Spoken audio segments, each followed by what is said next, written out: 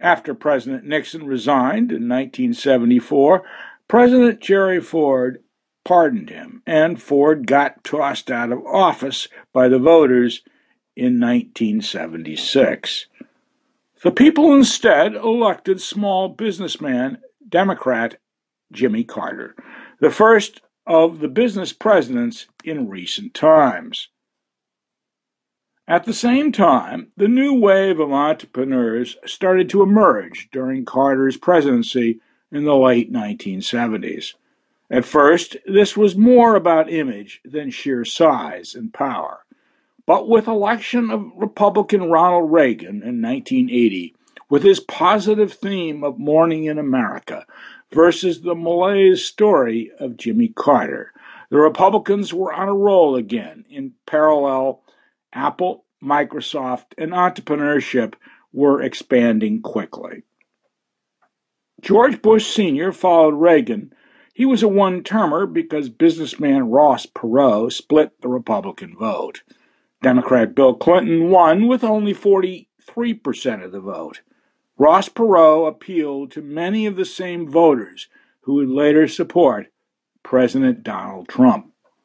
Perot was a harbinger of change to come. The real turning point came in the first 2 years of the Clinton administration when Hillary's health care plan was defeated.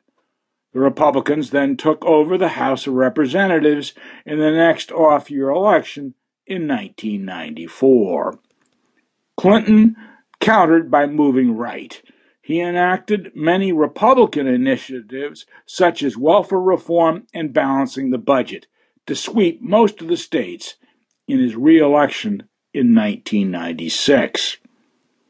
George W. Bush won the next 2 terms. Obama came in as what now seems a one-off, an individual who inspired voters for a variety of reasons. What was missing in the Democratic analysis of his 2 victories was that the Republicans were still consistently improving their ground game in the states under both W and Obama presidencies. The Democrat perceived ballot stuffing from the Cook County days of JFK was tapering off, if not gone almost entirely. Al Franken famously turned around his Minnesota Senate seat candidacy when the gap was small between him and the Republican candidate. Some questionable ballot counting was suspected, rightly or wrongly, to have happened, which reversed the numbers and put Franken in office.